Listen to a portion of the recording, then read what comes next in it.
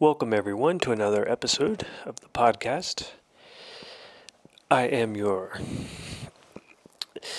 crazy host, as some people would say, and I might be a host of a virus. I can't confirm nor deny that. But I want to talk about where we are right now. We're in Costa Rica. If you've been following along, then thank you so much for doing that. Tonight we did a night tour, so I just want to talk a little bit about what we saw, what to expect if you've never done one, and also talk about a few other things at night, some interesting night attractions natural night attractions, not strip clubs or anything like that.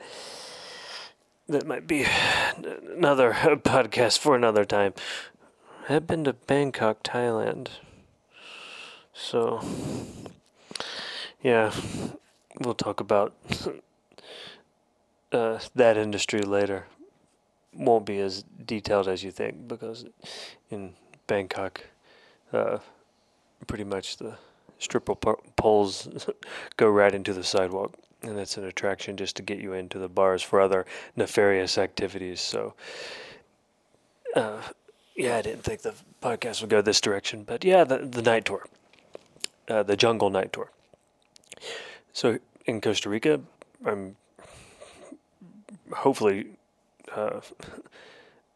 sure that you're aware of all the different floral and fauna variety of species that they do have here, and that's part of their main economy is ecotourism, and preserving that is number one priority here. And doing a night tour is a way of seeing things that you will never see in the daytime. And it depends on if it's rainy or dry season, what you will see. Some things are, they come out at different times. And if moon phases also play a big role in what you will see when and where. And one thing I've always wanted to see, and I got to see, but the guide kind of was upfront. And if you ever have experienced maybe hunting or something like that, full moon is always the worst for seeing animals. They just don't like to get out and move around during this time when you have a full moon or bright full moon. So he was a little hesitant to guarantee we would see any snake activity at all, or see much of. Usually, that's their lowest time of seeing animal activity is when the full moon's out.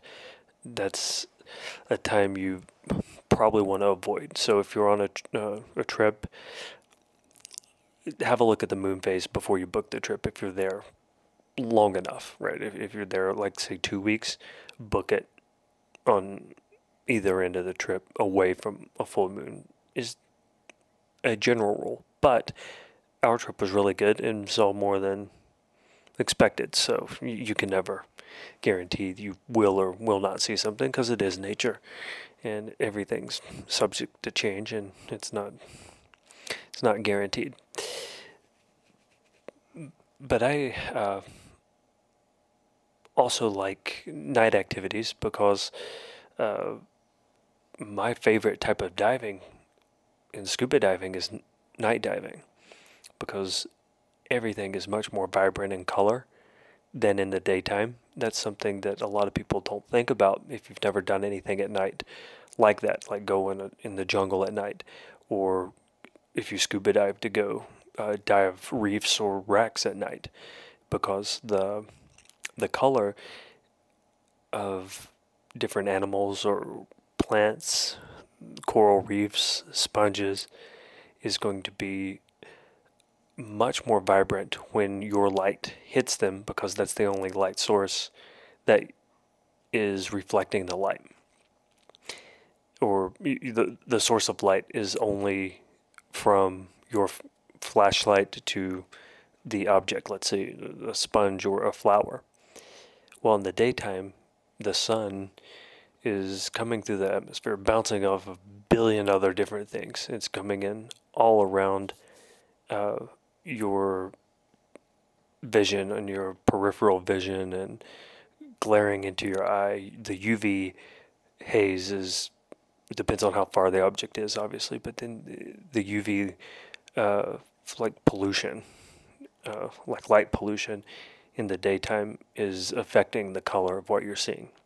So when you're underwater, it's basically like a big mirror. Everything's the light's bouncing off of just up, down, and sideways. It's coming in from the side of your eyes, and you can have great experiences in the daytime, and it is. I mean, most dives are in the day, but at night you don't have that interference. And also, animals are more active, and of course, it's the same as going on the night tour. Different ones come out at night, or in the ocean, they come from deeper, and where they'll be in the daytime, maybe 1,000 feet deep, they come up at the night to feed. Also, you have bioluminescence that you never get to see in the daytime. You get to see at night, and we got to see a beetle. Unfortunately, I don't remember the name of it, but it's a beetle maybe 2 inches long, and it has 2 spots on its back, and they glow super bright, and they stay on. It's like a firefly, but it doesn't blink. It's not like the tail that blinks. It actually stays on.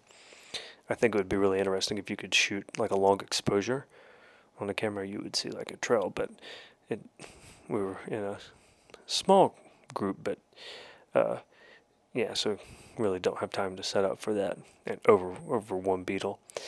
So they can have the same color as a lightning bug, the green, the bright green, and they have the 2 dots to attract mates.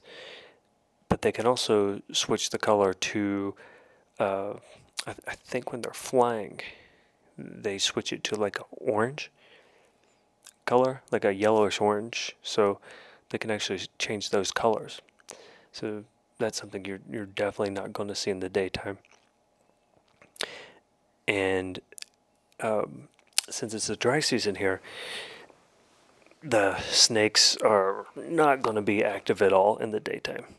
So that might be for better if you don't like snakes, and understandably, because in the jungle and rainforest, it's not anything to play around with, and that's a bit shocking when you are in the jungle before the sun sets, and then you stay till after the sun sets. So we were actually in the most famous park in Costa Rica. It's called Manuel Antonio.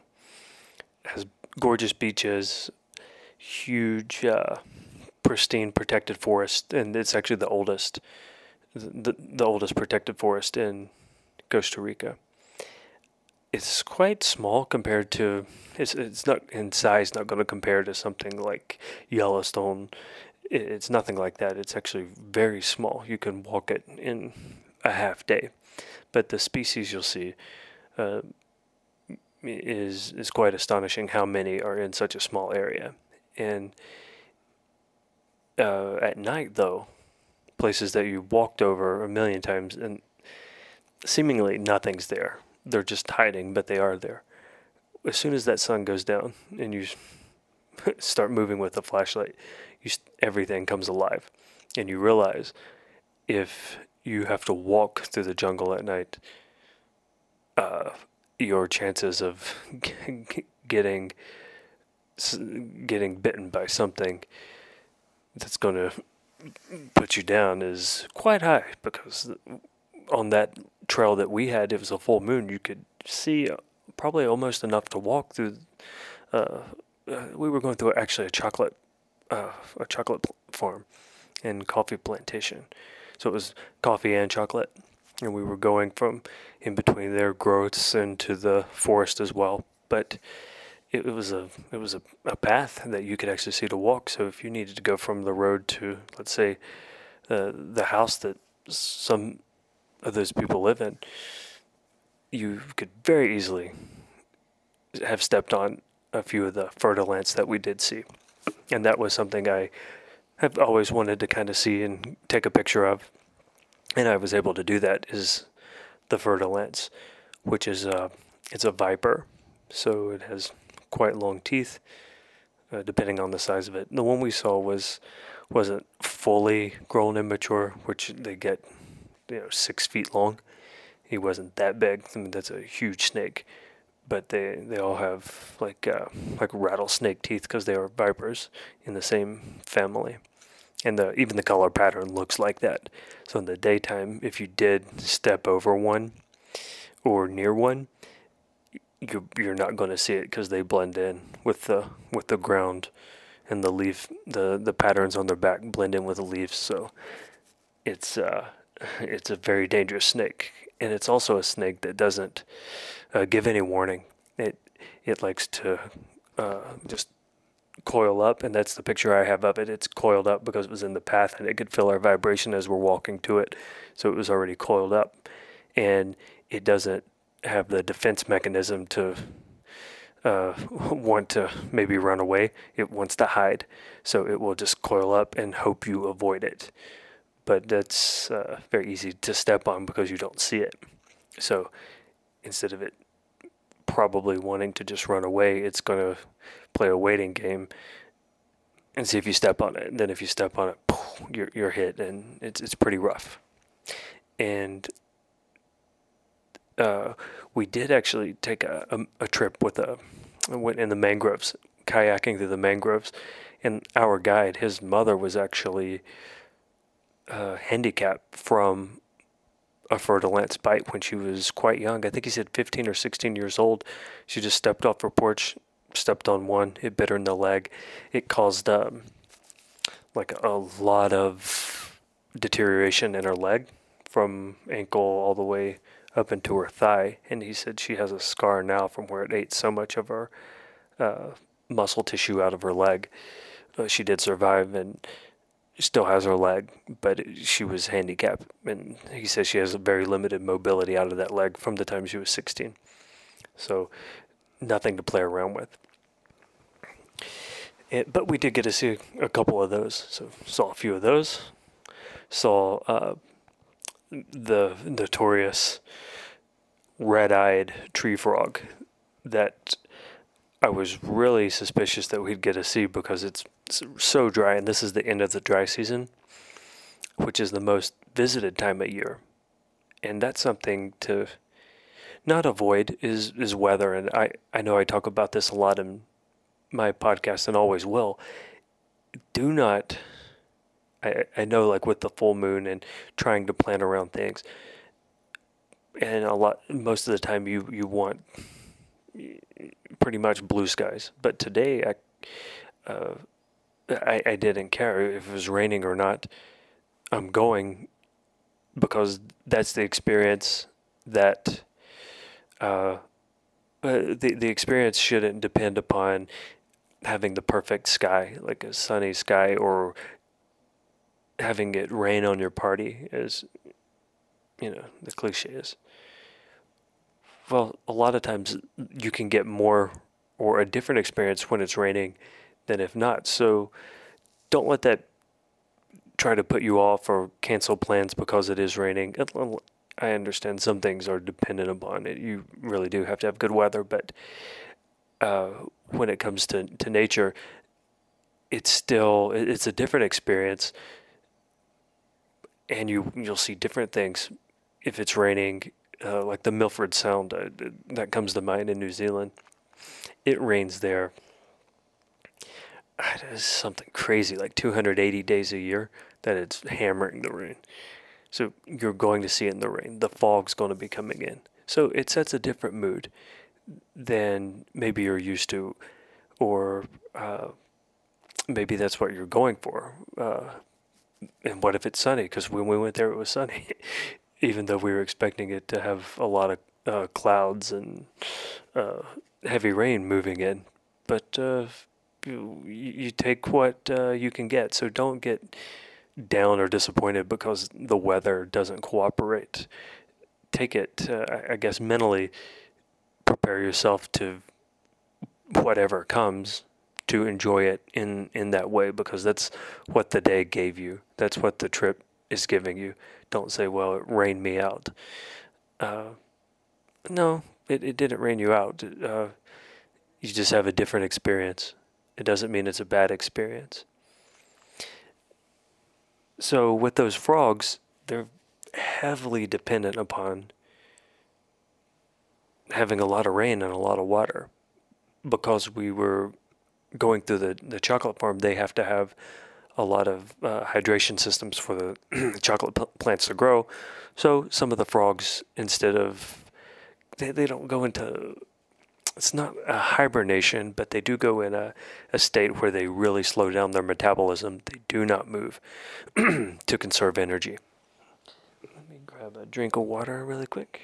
Sorry. Like I said, it's very dry. I've been inhaling a lot of dust over the past couple of days. So anyway, that you have the water there, so those tree frogs were visible enough for me to take some cool pictures of. Again, go to my Instagram. It is BJ Jones Adventure. BJ Jones Adventure. You can add me there, and I post pictures and upcoming. You'll get to see everything that I'm mentioning.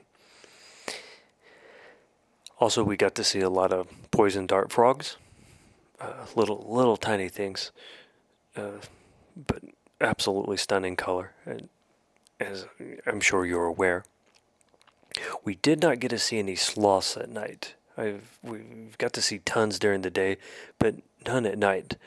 And if you're traveling and going through the jungle, your chances of seeing a sloth by yourself without a guide telling you where they're going to be is probably zero.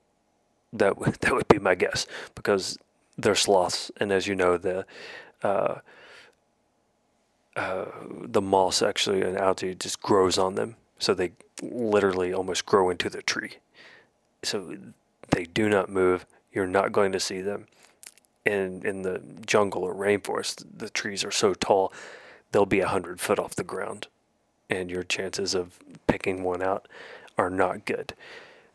Mine, I did actually spot a couple on my own without maybe seeing a guide already looking at it and knowing in the general area, but I did pick a couple out of isolated ones.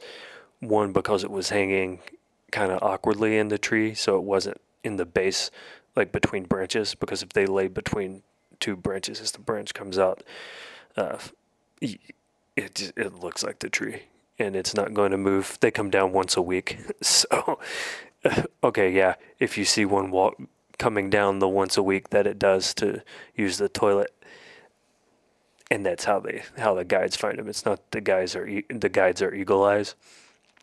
They know the trees that they're in because they've already scoped out, oh, this is where they use the bathroom, so now start looking up. You just don't go through the jungle looking, 200 feet in the sky trying to find one, because that'll never happen. And by you walking under them, they're not going to move because you're no threat to them at that distance. So it's not like you're going to spook one.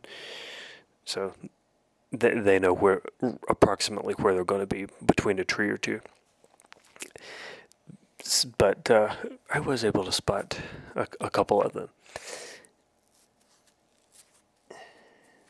But that was during the daytime. At night it would have been interesting, but yeah. I saw some with babies. It was kind of cute. They have a really dopey smile, just a very wide grin. And the babies do seem to be a little more active than the adults. I think that applies to just life in general. But by sloth terms, it's pretty slow. But they do crawl around a little bit, like around the mom, and go off onto a branch. So your chances of seeing, if they do have a baby, that's what you'll see moving. But yeah, I hopefully have some good pictures with the camera. It's kind of hard to tell on the screen on the camera until I get it on the computer and look. I don't know if it actually, because a lot of times I see or I think I have a picture. Like, this is going to be a great picture, everything's in focus. Then it actually turns out to be a little bit blurry, and then vice versa. A lot of things I was like, I actually missed that one. It actually turns out really good. So I can't really filter my pictures in camera. I have to get them on my computer screen and go through them. This will be a tedious one because I took so many pictures on this trip. So many pictures. But back to the night tour. The banana farmers in, I think he said, like the 40s or 50s, brought over banana trees and started making plantations with those.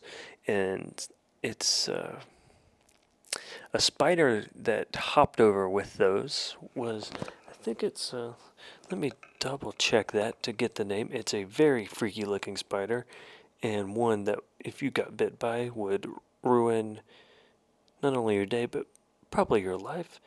Let me just double check this name just to make sure.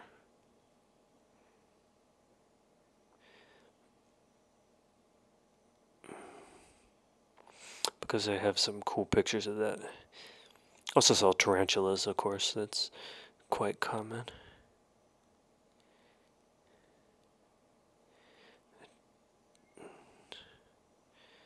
Just make sure.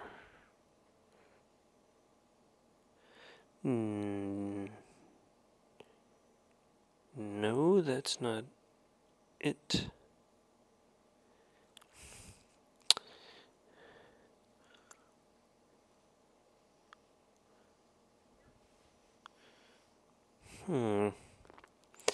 Yeah, I don't want to have you listening to me play around on Google, but something interesting about that exact plantation that it's where we were, that our guide has,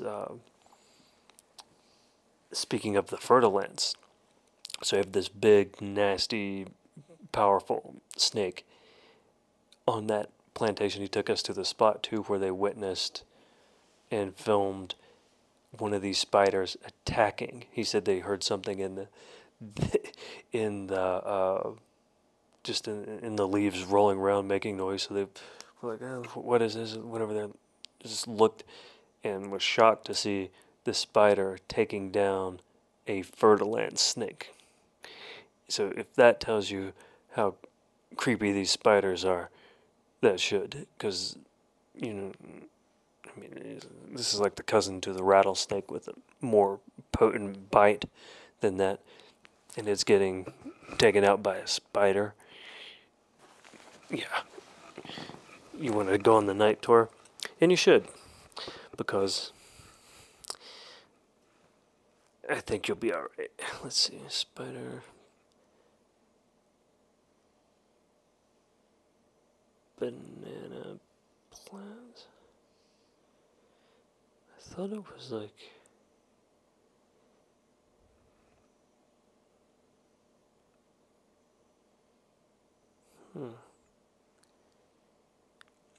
Well. Is it like the Brazilian wandering spider? No, oh God, no, that's not it. I thought it was called.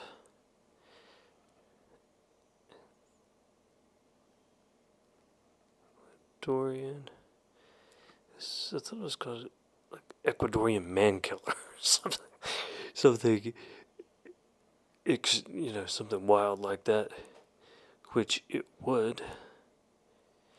Oh, got a lot of cocaine searches there. Ecuadorian man killer spider. What do they call it? Yeah, is it called Goliath? Goliath bird eater. Oh. Well, I don't think that one was it. This guy wasn't hairy. Goliath bird eater. Yeah, that's not him either. Well, anyway, I think you get the point. So I was fortunate enough to get to take pictures of that guy.